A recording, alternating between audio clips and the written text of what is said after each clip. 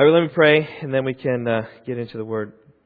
Oh, Father, I pray that You would open our eyes and open our hearts, God, to delight in Your law. God often is prayed that prayer from Psalm 119, open my eyes that I may see wonderful things from Your law. And today we begin to really look at Your law and would pray that it would be refreshing to us, that You would help us, God, to see what You have for us here in Your Word. God's Spirit, we pray You come and enlighten hearts right now. I pray in Jesus' name. Amen. All right, well, I invite you to open your Bibles to the book of Leviticus. It's the third book in the Bible. We're going to begin our exposition today, this wonderful book. And just a caveat, I'm going to preach this book from the ESV. So just to kind of give you an alert to that as well. This morning, I'm going to give you an overview of the book. Next Sunday, we're going to actually begin verse by verse looking at it. I've been asked about the pace of what we're going to do in through Leviticus, and we're going to go at least a chapter each week, and maybe 2, sometimes 3, or maybe 4 chapters. We'll see how it goes. But I'm planning 1 week on each of the first 5 chapters. We just think about the theme of sacrifice. And I know that I'm excited to begin. This has been a while. So I've been thinking about this, really praying about it. And as I have asked people over this past several months, I've told them that I'm preaching Leviticus, I've had several different reactions. I've had the reaction of the sigh of disappointment, like, oh. Like that's encouraging to a pastor and a preacher, right? I've had the okays of confusion. Okay. This is going to be interesting. It's kind of the idea there. I've had the smiles of anticipation. Not know what to say. I've had the wows of admiration. In fact, one of the things I do every week is I email out pastors literally across the land that I know. I tell them what I'm preaching, so they'll pray for me, and they tell me what they're preaching. I pray for them. And I had one guy reply back and said, wow, I'm really admiring your courage for attempting to get through Leviticus, and he was excited to listen to the messages to see how I do. I've had some people say, well, I'm excited to hear what you're going to say, and I'm excited to hear what I'm going to say, because some things here are going to be some gnarly traveling sometimes, if you know what I mean. Now, some, as I've told them, I'm going to preach through Leviticus, have professed their ignorance, like, I don't know. And some have professed their love for Leviticus. I remember talking to one man, and he says, oh, I love Leviticus. Now, maybe that's not your perspective, but one of the aims in preaching through Leviticus is I hope by the end that Leviticus will be a book that you genuinely love. Now, you might have some books on your short list of your favorite books in the Bible. Say maybe Romans or Ephesians or maybe the Gospel of John. Well, I hope by the end of Leviticus that Leviticus is on that short list. I've had one pastor friend of mine told me that one particular chapter of Leviticus is like his favorite chapter in all the Bible, and I'll tell you that story when we get to it. My outline this morning is really twofold. It's really pretty simple. First, I'm going to have some thoughts on Leviticus, just kind of general introductory thoughts as we think about it, addressing it. And then I'm going to have some thoughts on holiness, and there I'm going to get more into application for us this morning for my message. But one of my aims, I said earlier, was to get us to love Leviticus. There are many things here, by the way, that are very helpful for us in our Christian faith. It is in Leviticus that the whole concept of sacrifice is explained. Many places throughout the Bible, the understanding of sacrifice is assumed. But in Leviticus, it is explained. In other words, right, without Leviticus, our understanding of Jesus' death upon the cross would really be impossible. Because yes, we would have the Savior who died for us, but we don't really understand why He died or why He needed to die. But with Leviticus, we'll help explain that.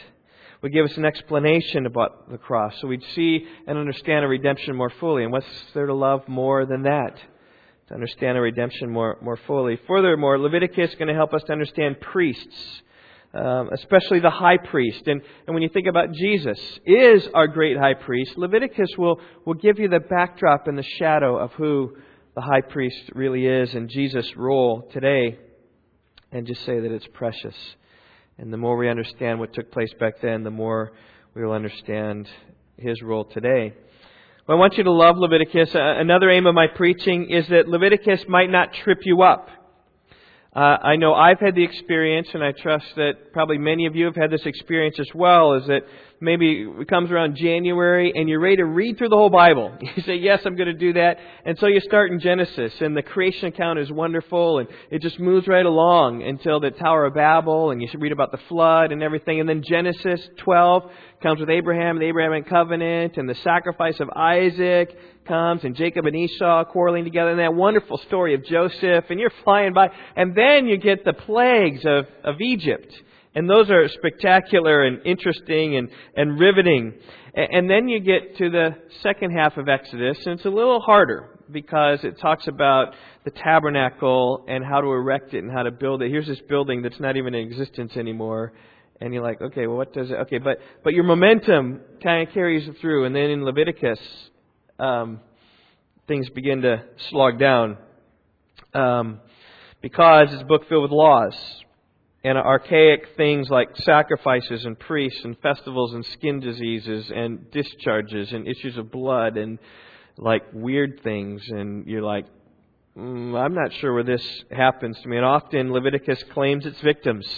What began with good intentions ends in failure somewhere in Leviticus. And it reminds me of American Ninja Warrior. Now, many of you know what that is.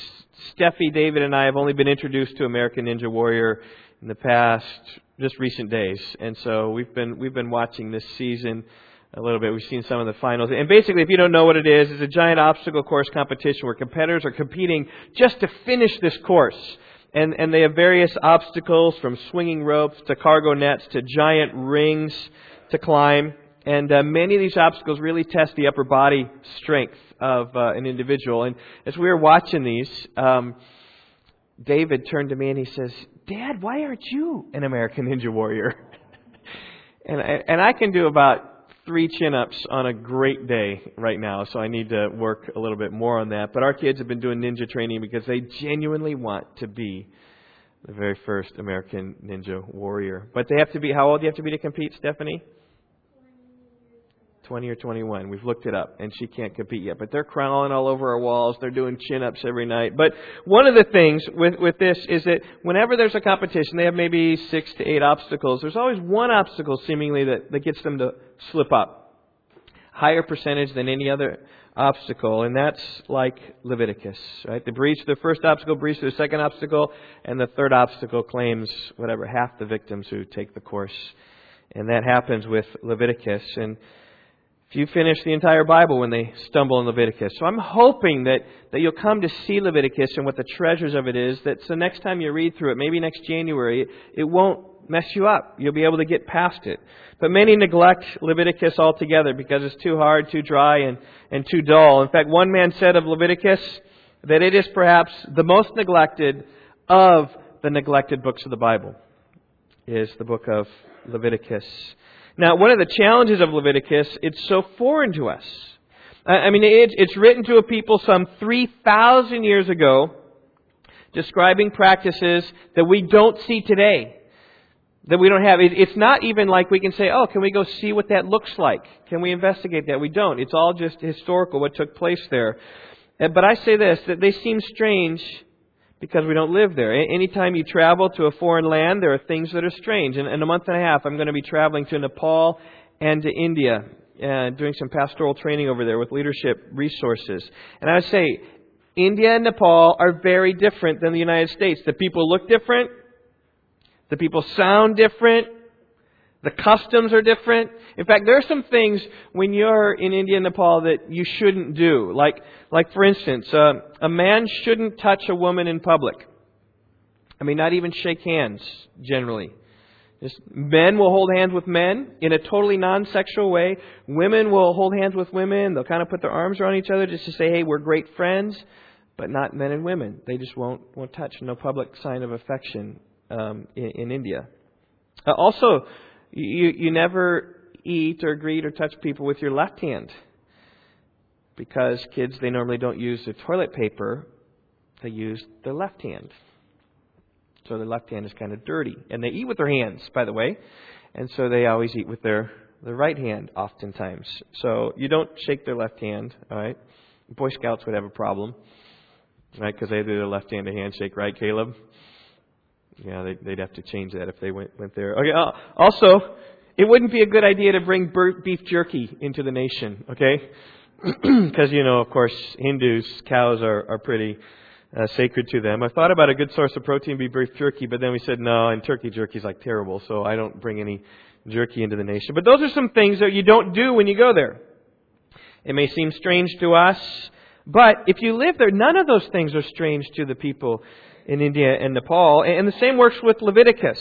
As we work our way through this book, we're going to find some things that are very strange to us, right? From sacrifices to priests to eating restrictions to feasts and festivals they celebrate. It's just weird. And then there's some laws, like not reaping to the very edge of the field, or don't mix fabric in your clothing, or right, don't trim your beard, or don't cut the sides of your hair, of your head, or the hair on the side of your head. But I say this, none of this would have been strange to those in Israel. This was just the law of the land. This is the rule of life. This is the way that they lived. In fact, think about this now, is that the laws and customs of Leviticus are what the people of the New Testament lived like. And so often we can just push our American way of life into the Scriptures, or kind of understand some things, but not fully understand of how strange they might be, right? When Jesus came and touched the leper, that's like, you don't touch a leper. Because we're going to read in Leviticus 13 and 14 all about just how you need to stay away. In Leviticus 11, I think they're called unclean. They need to shout out, unclean, unclean, as they walk by. And touching an unclean thing is an act of defilement. You'd never do that, but that was shocking. For us, I mean, we don't, maybe someone's sick in a hospital, maybe you don't touch, or you put a gown on. We see that maybe with the Ebola crisis. You see maybe people with all these gowns and things. We might touch, but for the most part, people aren't off boundaries. But back then, those with leprosy were, or the women touched with blood touched Jesus.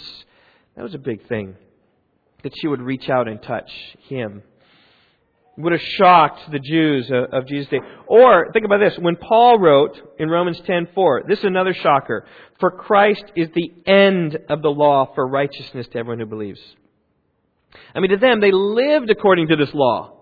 And then to say that Christ is the end of the law, that has some shades of meaning. He's the fulfillment of it. He's the telos of it. But in some regard, he finishes the law. It's done. Or think about what Paul says when he writes in Ephesians 2 about how the cross brought the unclean Gentiles near to the Jews to make them one new man. Catch this. By abolishing the law of commandments expressed in ordinances. Abolishing the law of commandments expressed in ordinances. This would have been shocking. What, the law? I mean that's almost like us saying, by doing away with the Supreme Court. We'd be like, no, you can't do away with the Supreme Court. How are we going to get all of our problems and laws solved, but to have one final authority in our land? And they had the law. And they said abolished it, is what Paul says. And a Jew couldn't imagine abolishing anything like that. And so I think that we can just easily miss the impact of these words because we don't understand Leviticus well enough. And in fact, these kind of things about abolishing the law and Stephen bringing that to the Jewish people is what eventually killed him, because he was saying words like that. And Peter, remember Peter's mighty struggle in Acts chapter 10 about eating this food. He says, no, I've never eaten it, because he was following the laws of Leviticus 11. And when we see Leviticus 11 and understand it, then we'll see and understand just how hard that was for Peter to transgress this law, which was so dominant in their culture, which we know nothing about. So let's get back into the New Testament times. by studying Leviticus. Now, Leviticus is quoted in the New Testament more than 15 times. So you say, okay, well, 15 times, that's not a lot. Well, there are only 5 other books of the Bible that are quoted more in the New Testament than the book of Leviticus. So Leviticus comes in 6th place. Psalms first, Isaiah second. I think then it's Genesis, and then Exodus and Deuteronomy run a quick 5th, and then Leviticus is shortly after them. So it's pretty prominent. In fact, when Jesus asked, what's the greatest commandment? He quotes from Leviticus. You shall love your neighbor as yourself. One of the greatest commandments of all the Scriptures found in Leviticus. Furthermore, the hundreds of references to the law in the New Testament. And I think every time that the law is mentioned, there's a big dominance of Leviticus in their minds. So you think about even understanding the New Testament. Leviticus is important to all this. So these next few months we travel through Leviticus. My hope is that your appreciation and love for Christ will grow. Your understanding of what's happening and take place in the New Testament will take effect. Now, before actually even we get to my application thoughts on holiness, I want us to really think about the difficulty in applying Leviticus. And I want to put before you a picture that should be true throughout all your time in Leviticus, whether it's in your small groups, right? Keep this in mind, because we ask these questions about a text, I'm preaching Leviticus 1 next week. And Darren, you have a small group tonight? And if you want to go to the McDowell's, just talk to Ryan. Small group up there tonight, potentially. And or Friday night, Phil, as you lead that, as you ask these questions, I want you to keep this picture in mind. Okay, first of all, we have Leviticus right there at the top. Can you click that for me, please, Chuck? Oh, that's not what I wanted. I guess that's what it is. That's what it is. I was going to grow this thing and it was going to build. Okay, so for pretend that it's all you see is Leviticus on the top. Okay, I don't know why this didn't work, Tina, but we'll work on this. Leviticus is right there on the top. Okay, and Leviticus is written to Israel some 3,000 years ago. It's written to them. Okay. It is not written to us at Rock Valley Bible Church. And that is huge to understand. Because if you take the Bible and just say, okay, it's written to me, you're going to run into all sorts of problems in how to interpret the book of Leviticus. It's not written to you. In fact, none of the Bible is written to you. It's written for you. And by the way, this is one of the things that we teach in pastoral training in Nepal and India. It's called Traveling Instructions. It was written to Israel some 3,000 years ago. So don't take the path from Leviticus to us. First, understand that Leviticus Israel trajectory and what it meant for them. And then by way of application, come by way of that line to us at Rock Valley Bible Church. And you got to do that. Okay? And in fact, in the 5 questions that we ask in our small groups, first question is, what's the big idea? Second question, how would the original hearers hear it? That's that line over there. How would Israel hear and understand what was written? How would they interpret it? How would they apply it? That's the second question we'd ask. And then, with Israel, then you figure out us. But, since they lived... And by the way, you do this with every book of the Bible. That's Ephesians or Romans. So say take Ephesians, written to the churches. Right? Paul wrote it to the Ephesians, or a circular letter, or other churches. But he wrote it to them. Understand that link first, and what's going on there, and then apply it to us. Now, since they're a New Testament church, often the application comes just straight to us, almost as if he speaks to us because he's speaking to a church. But in Leviticus, things are a little more complicated because even it is before the cross. And so when you think about, okay, from Israel, let's take it to us, there are things that Jesus will filter out at the cross. That the application is going to stop there at the cross. Like I've just given up 3 examples up there about the sacrifices. The sacrifices stopped at the cross because Jesus was the ultimate sacrifice. So though Israel needed a sacrifice, we don't. Why? Because Jesus fulfilled that. We don't need another sacrifice. You read Hebrews 10. Hebrews 10 speaks about, by one sacrifice for all time, He has sanctified those who believe in Him. It's by one sacrifice. So Christ did that. Also, the priests. There's no longer need for priests anymore. So the former priests, Hebrews 7, I think it's verse 26 says, 23, existed in greater numbers because they are prevented by death from continuing. But Jesus, because He continues forever, holds His priesthood continually. And you don't need another priest because you have the one priest who is there forever. We don't need Old Testament priests anymore. So Jesus filtered that out as well. Eating laws. You can read that story in Mark where Jesus says in Mark 7, there's nothing outside a man that going into him defiles him, but the things that come out of a person defiles him. Thereby, Mark adds, He declared all foods clean.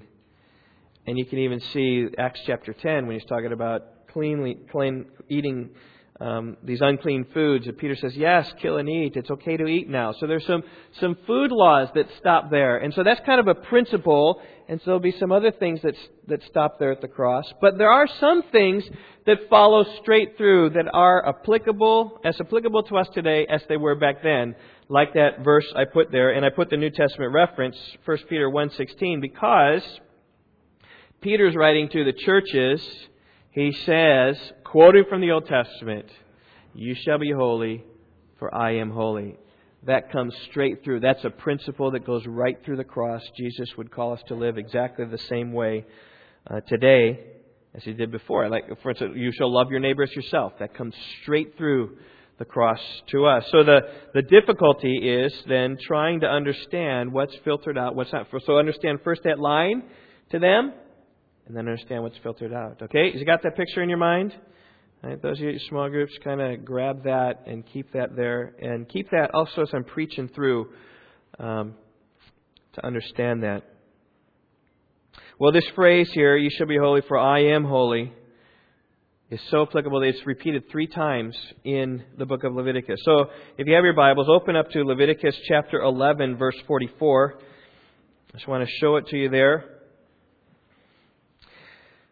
Leviticus 11:44. For I am the Lord your God. Consecrate yourselves, therefore, and be holy, for I am holy. You should be holy.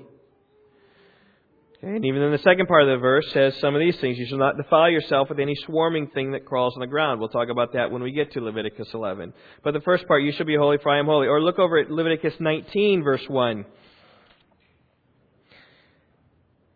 The same idea. The Lord spoke to Moses, saying, speak to all the congregation of the people of Israel and say to them, you shall be holy, for I, the Lord your God, am holy. God is holy, therefore we should be holy. It occurs another time, chapter 20, verse 26. You can turn over there.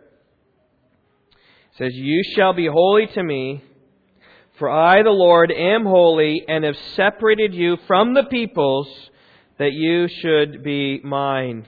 In fact, Leviticus is really all about holiness. It's all about approaching a holy God. And in order to approach a holy God, we need to be holy to approach Him. In fact, the title of the book, Leviticus, is named after the Levites, who were those in charge of the tabernacle and in charge of worship of the Lord, in charge of bringing people to the Lord in worship. So let's just transition now. I've given you thoughts on Leviticus. Let's go to thoughts on holiness. This word holy occurs some 80 times in the book of Leviticus. Many things are spoken of in Leviticus holy. Holy offerings, a holy crown, a holy coat, a holy sanctuary, a holy priest, a holy gift, the holy place, holy food, holy garments, God's holy name, holy convocations, the holy land. Just holy is a word that comes here often. You might say, well, what does it mean to be holy? Well, fundamentally, it has this idea of being separate, being distinct, being different. But being different not in a strange way, like, I know I'm different, okay? But not being different in a strange way, maybe like me, okay? But being different in a holy and pure way. So, say like the difference between a surgeon and a maintenance worker at a hospital. The surgeon is the Holy One who's been cleansed and he's set apart in the operating room where the maintenance worker is dealing with the boiler, making sure that works okay. But it's also with this idea of righteous and pure and holy. You can see the idea of separation right there in verse 26 of chapter 20. You shall be holy to me, for I, the Lord your God, am holy, and have separated you from the peoples, that you should be mine. See, He's separating them. He's making them different. He's making them distinct. That's what it means to be holy. And there is this connection between God's holiness and our call to be holy. And A.W. Tozer does a great job of describing what it means that God is holy in his great book entitled The Knowledge of the Holy. Let me just quote it. He says this: "Holy is the way that God is.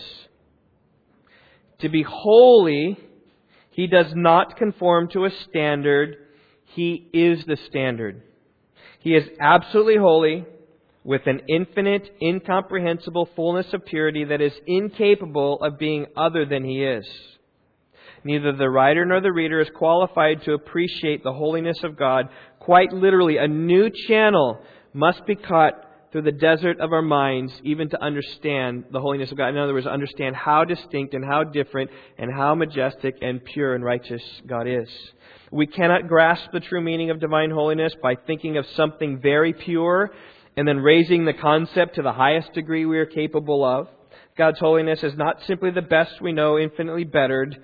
We know nothing of the divine holiness. It stands apart, unique, unapproachable, incomprehensible, and unattainable. The natural man is blind to it. He may fear God's power and admire His wisdom, but His holiness he cannot imagine. Just God is so distinct and so pure and different than us, it's difficult even to understand.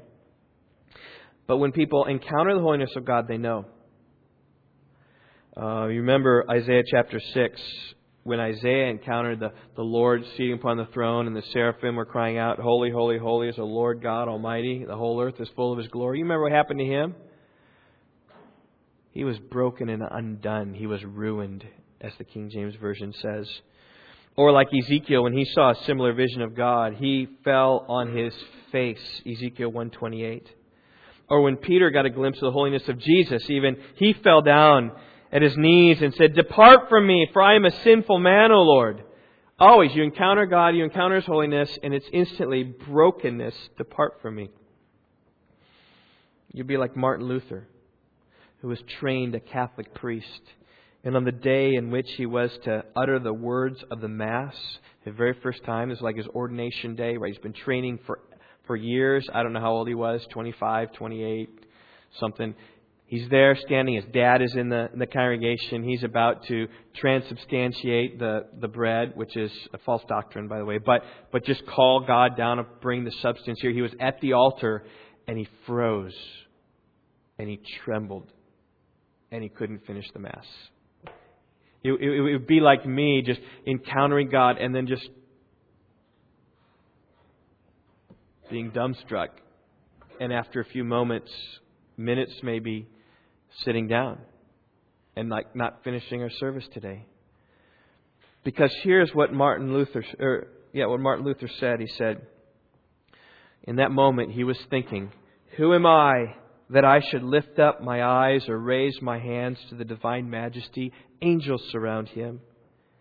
And at His nod the earth trembles, and shall I, a miserable little pygmy, say, I want this, I ask for that, for I am dust and ashes and full of sin, and I am speaking to the living, eternal, and true God."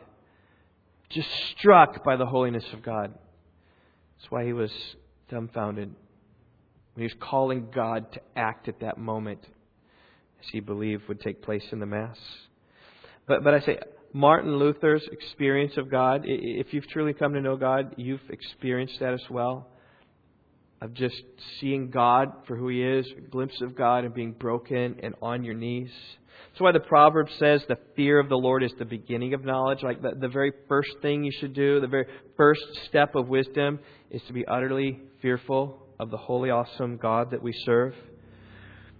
Because seeing Him like that puts us in our sin and brokenness. We must all approach God like the tax collector who stood far off and beat his breast and said, not worthy to look up. He said, God, be merciful to me, the sinner. That's how we come to God. We come to God like Isaiah came to God, like Ezekiel, and like Peter on the knees before the Lord. And Leviticus is all about coming to the Lord. It's all about the holiness of God. It's all about our holiness that we need to come to God. We need sacrifices. We need priests. We need to walk in a righteous way, right? We need to have food that we eat. We need to wear our clothing the right way. We need to live in our society the right way in order to come to God. And Leviticus is all about worship. That's why the sacrifices are explained in chapters 1 through 7. About how they should be offered. Because to come to a holy, pure God, our sins have to be forgiven. And in order for our sins to be forgiven, we need a blood sacrifice. And then in chapters 8 through 10 of Leviticus, we're going to deal with the needs for priests to be holy. Because not only do we need a sacrifice to be holy, we need to have a holy man represent us before God. We need to have a holy priest. And you can read the qualifications for priests. They need to be holy, holy men. We'll read 7 days of sacrifice just to ordain them, to get them ready.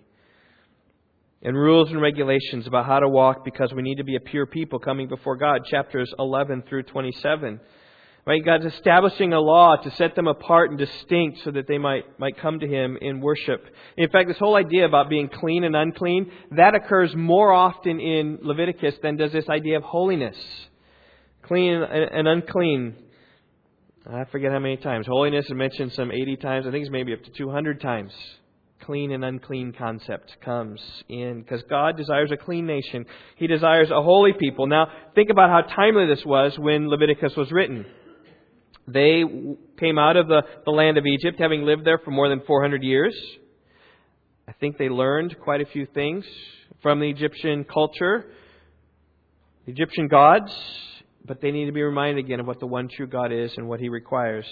In fact, look back at verse 22. We're in 20. Let's look back at verse 22. It says, therefore, you shall therefore keep all my statutes and all my rules and do them, that the land where I am bringing you to live may not vomit you out, that you may not walk in the customs of the nation Israel, that I'm driving you out before you, or the nations which you're going into, for they did all these things, and therefore I detested them. But I have said to you, you shall inherit their land, and I will give it to you to possess a land flowing with milk and honey. I am the Lord your God, who has separated you from the peoples. There it is, made you different, made you distinct. And you need to learn about what your God is like rather than the gods of Egypt, rather than the gods where you're going to go and conquer. You need to be different. Don't be like the Egyptians. Don't walk like the Egyptians, okay? Walk like an Israelite. Clothe yourself differently. Eat differently. Have different morals. Have your sexual ethics be different. Worship is to be different. Celebrate these holidays and festivals that are yours, O Jewish people, not those that are part of the nations around you. Care about being clean before the Lord. In the broadest application, really, the book of Hebrews then comes really straight to us, that we are to be a holy people. To worship God, you need to be holy. Psalm 24, who shall ascend the hill of the Lord? Who shall stand in His holy place? He who has clean hands and a pure heart, who does not lift up his soul to what is false and does not swear deceitfully.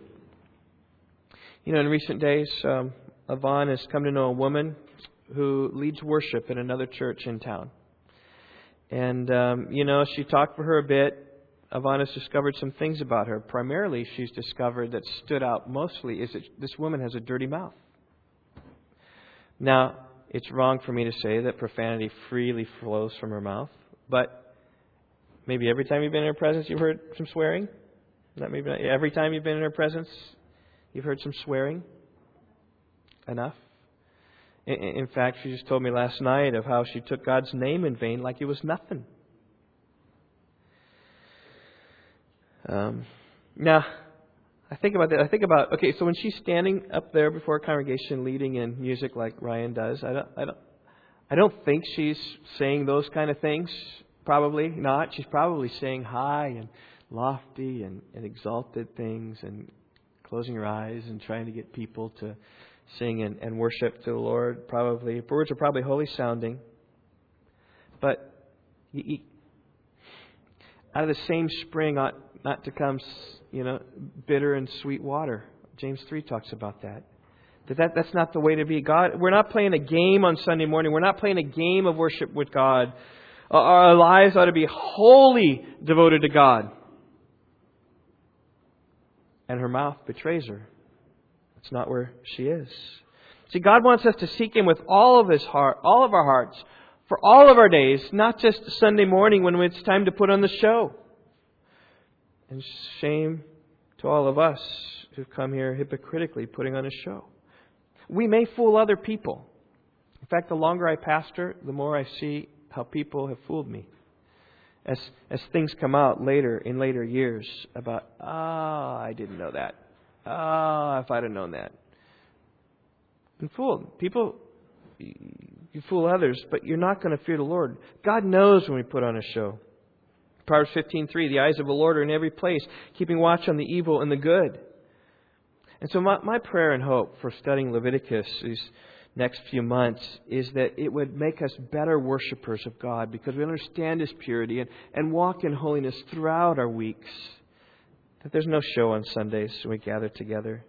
There's no show in our small groups, but we're real.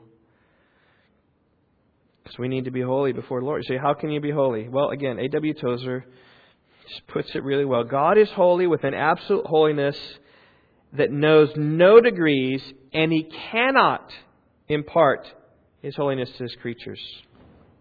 But there is a relative and contingent holiness which He shares with angels and seraphim in heaven and with redeemed men on earth as their preparation for heaven. So in other words, God is so holy, He can't give us His holiness, but He can give us some or partial or a portion of it. It says the holiness God can and impart to His children. He shares it with them by imputation and by impartation. Because He made it available to them through the blood of a lamb, He requires it of them. To Israel first and later to His church, God spoke saying, "Be ye holy, for I am holy." He did not say, "Be ye holy as I am holy," for that would be to demand of us an absolute holiness, something that belongs to God alone. You got to be holy for I am holy, not be holy as I am holy. Because God is so much greater in His holiness than we ever will be. But we need to mimic Him and mock Him and be like our righteous Father. We need to be perfect as our Father is perfect. Matthew 5:48. But see, there's this holiness that God gives us. And first of all, He imputes a holiness to us. That's 2 Corinthians 5:21. God made Jesus, who knew no sin, to be sin for us, that we might become the righteousness of God in Him. That in other words, that we believe in Him, His righteousness becomes ours imputed, not because we have it, but because He gives it. He considers it. Because He got our sin on the cross. But beyond the imputed righteousness, there's another righteousness that God works in us. That's commonly called the fruit of God in us. Galatians 5:22 through 23. Love, joy, peace, patience, kindness, gentleness, faithfulness, and goodness, and self-control. It's the fruit of the Spirit. That's what God works in our lives. God creates in His people a fruit of righteousness. And when God saves us from sin, He saves us with a purpose. He saves us to be holy. 1 Peter 2:9. You are a chosen race, a royal priesthood, a holy nation, a people for God's own possession. That was written to the church. 1 Peter 2:9. Written not to Israel. Well, it was quoting from Israel, but quoting the church. To the church. You're a chosen race, a royal priesthood, a holy nation, a people for God's own possession. Like Israel of old, the church, we are called to be set apart for God. J.C. Ryle said it long ago. We must be holy because this is one grand end and purpose for which Christ came into the world. Jesus is a complete Savior. He doesn't merely take away the guilt of a believer's sin. He does more. He breaks its power. As Charles Wesley says, He breaks the power of canceled sin. The forgiven sin that's been canceled. That power now we can walk in righteousness. We don't need to be slaves to sin. Paul says this is the will of God, your sanctification, that you abstain from sexual immorality. He says to walk in a righteous way. That's God's will for our lives. And even in 1 Thessalonians 3, Right? Though this is the will of God, your sanctification. Sanctification is the same word for holiness. You can say this. This is the will of God for your life, your holiness, your purity, your righteousness. God's will for your life is that you live a righteous and pure life. And that's the path for all of us. That's not just the path for the pastor or the elders or other leaders. This is the path for all of us. It's not optional. It says, you shall be holy. That is, everyone shall be holy. You can't say about holiness, well, it's all fine and well, living righteous thing, right? Steve, you're into that? Okay, good for you, Steve. But you know what? I'm just not into that so much. That's good for you, and it's not for me. That's not what it's like. It's for all of us. So, I think about amusement parks. Amusement parks are not for me. All right. When I was younger, yes. I'm old now. Okay. No. So last Phil, right? No. Amusement parks. Now, I know I'm different than many people. Some love a day at amusement parks. I mean, they're riding the roller coasters and the thrill of going up and down and doing the bumper cars and eating the corn dogs and having the thrill of the upside down and the spinning round and round and round and round and round. They get out and they're like, hey, let's do it again. Woo-hoo! I know there are people like that. Okay, but for me, it's awful. I come home from amusement park and I come home with a headache. Okay, there you go. All right, good job. A fist bump. Even the merry-go-round is too much for me, right? In fact, last time I was there on the merry-go-round, I was doing the ballerina thing, like this, just so that my head, I could get off of there without going, whoa. All right? It's just too much for me. In fact, it's so bad. In recent days, I'm not sure how long it's been, 5 years maybe since we've been to Mary's Great America. I'm not sure. But even walking into the place and hearing the music play, I'm like, oh, my head hurts and oh, I'm dizzy and it's awful. And last time I went, I remember I took some extra strength Excedrin just to catch it at the pass, and it still was bad. So that's not for me. But I think about amusement parks. It is for you. Wonderful. Have at it. Great, go. I'm going to be the first to. I don't have anything intrinsically against amusement parks and those rides. I mean, it's wonderful. I know there are people who are into roller coasters. In fact, SR has a friend who just wants in his life to be a roller coaster designer. He's building one in his backyard. He goes on all of them that he can. He tries to be the first in line, to be the first car, the first one in line. Well, some people have the same attitude when it comes to personal holiness and living a life of righteousness. Well, it's good for you that you're pursuing hard after God, but it's just not for me. I mean, I can just show up on Sundays. That's okay for me. But I really like how you're pursuing God. Or it's good for you. You read your Bible every day. But that's not really my thing. I'm not a very good reader. So I read the sports page every day, but I'm not a very good reader. But that's for you. That's good. Or it's good for you. You're devoted to prayer. But that's just my thing. I just don't have time. I don't have a place. I can't. I'm just not that devoted. I'm glad you are. It's good for you. You're committed to serve the people of the church. That's wonderful, and I applaud that. But you know what? It's not. I've got other friends.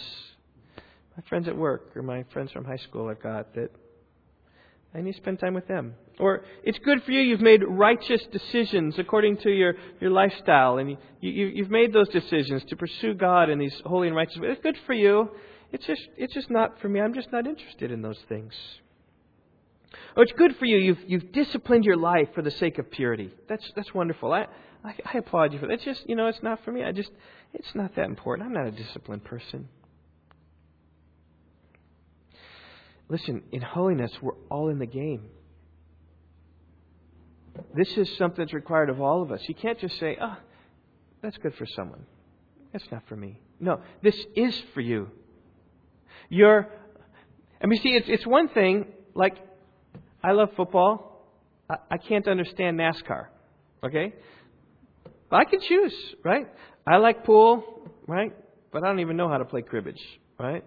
Played one time, a little bit, but you get your interest, okay? And it's okay. Other people like NASCAR, but they don't like, or they like this or that. And that's okay.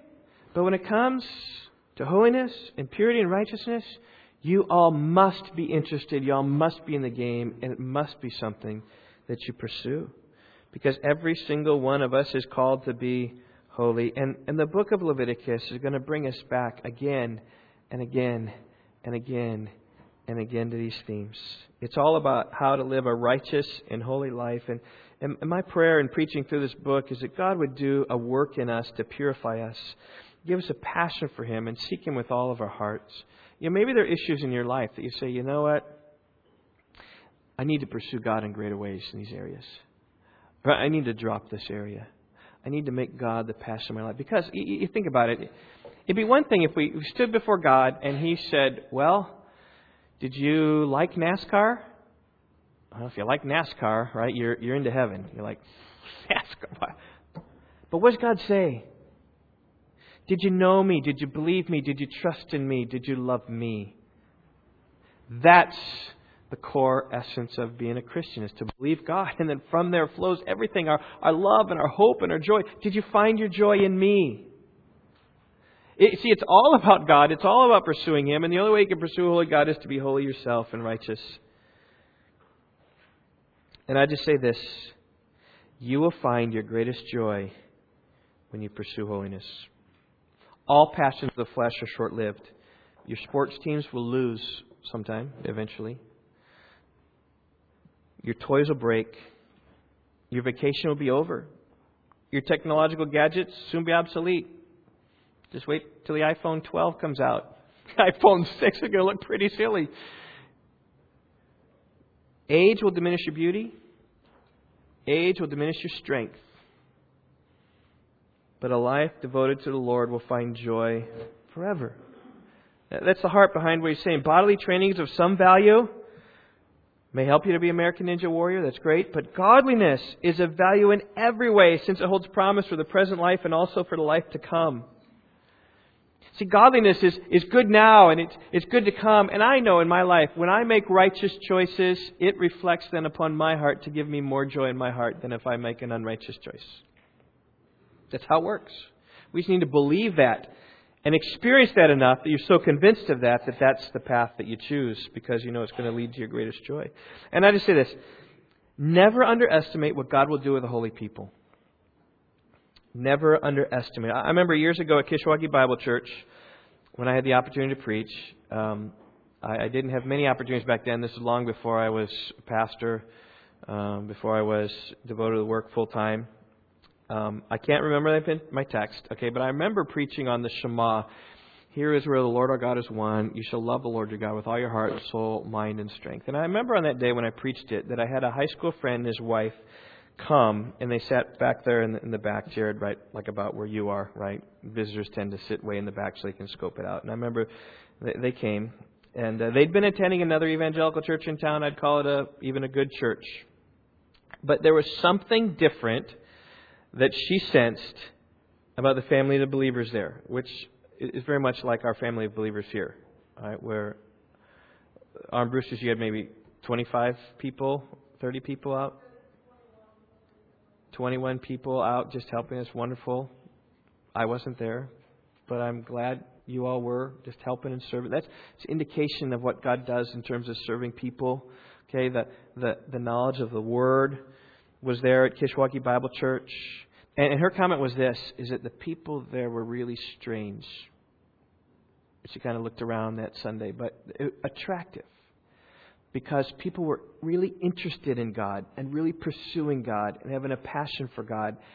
And eventually she came and really changed her life. She's baptized at Kishwaukee Bible Church. We just saw her recently at a wedding, and she just thanked us for how much we helped with her raising her children. And just a different perspective where we just gave her perspective that children are joy. And she kind of got to the point where children are like, oh, they're a pain in the neck because they were disobedient. And disobedient children are a pain in the neck, okay? But obedient children, disciplined rightly, are a delight and a joy. And we don't even remember teaching or talking about that, but just kind of that's where we are. And she said that changed so much, and her kids are doing wonderfully well. off doing college projects over the summertime, marrying a strong believer. But what was it that changed her? She changed because of being around a holy people. I know that was my testimony as well. I mean, I grew up for church for years, but it was being around a holy people who loved God and loved His Word and loved talking about it that changed my life. I know Yvonne's testimony is exactly the same. Is it the testimony? There's a body of people that are walking in holiness and righteousness, that are loving God and pursuing God and following hard after Him and seeking to make righteous choices with their life. That can have a much bigger impact than maybe you ever can imagine possible. And I'm just praying that our time in Leviticus would have a similar effect upon us to create a strange and different people. Oh, not because we're offensive, or we dress strange, or have such strange customs, or because we talk funny, but more because we have a genuine love for the Lord, because we genuinely hate our sin, and because we're all in and trusting our Savior for our whole lives and for beyond. That's what I'm hoping that Leviticus will do for us. And next week we'll jump into chapter 1. You won't want to miss it. Let's pray. Oh Lord, I pray for our holiness and purity and righteousness. God, we just need much help and strength. I pray that You, by Your Spirit, would work in us. God, break the power of our canceled sin.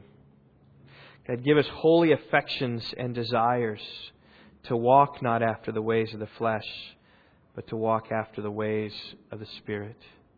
Not to be drunk with wine, but to be filled with the Spirit, O God. That we might sing to one another in songs and hymns and spiritual songs, singing and making melody in our heart to the Lord. That we be those who worship You in good times and bad. I thank You for the service last week when God, a good handful of us stood up and spoke of the trials we've been going through, and yet Your goodness through it. Just a resolve to praise You in good times and bad, knowing that You are on the throne. As we sing, You are God alone. Oh, Father, so I pray that You would work in us. And by Your grace, I pray that You would use Leviticus in these days and months to come. Lord, I pray that You'd help me just to figure out and dissect Your Word and to bring it to us in an appropriate way. Then I pray that it would land in all of our hearts, that we would see how holy You are and how much You desire purity and righteousness, and we would walk in that way to create among us, God, a holy, happy people that is attracted, that the world is attracted to because we're different and they want the happiness. And so they get the holiness through Jesus. God, so help us in these things, God. Strengthen us. It's in Your name we pray. Amen.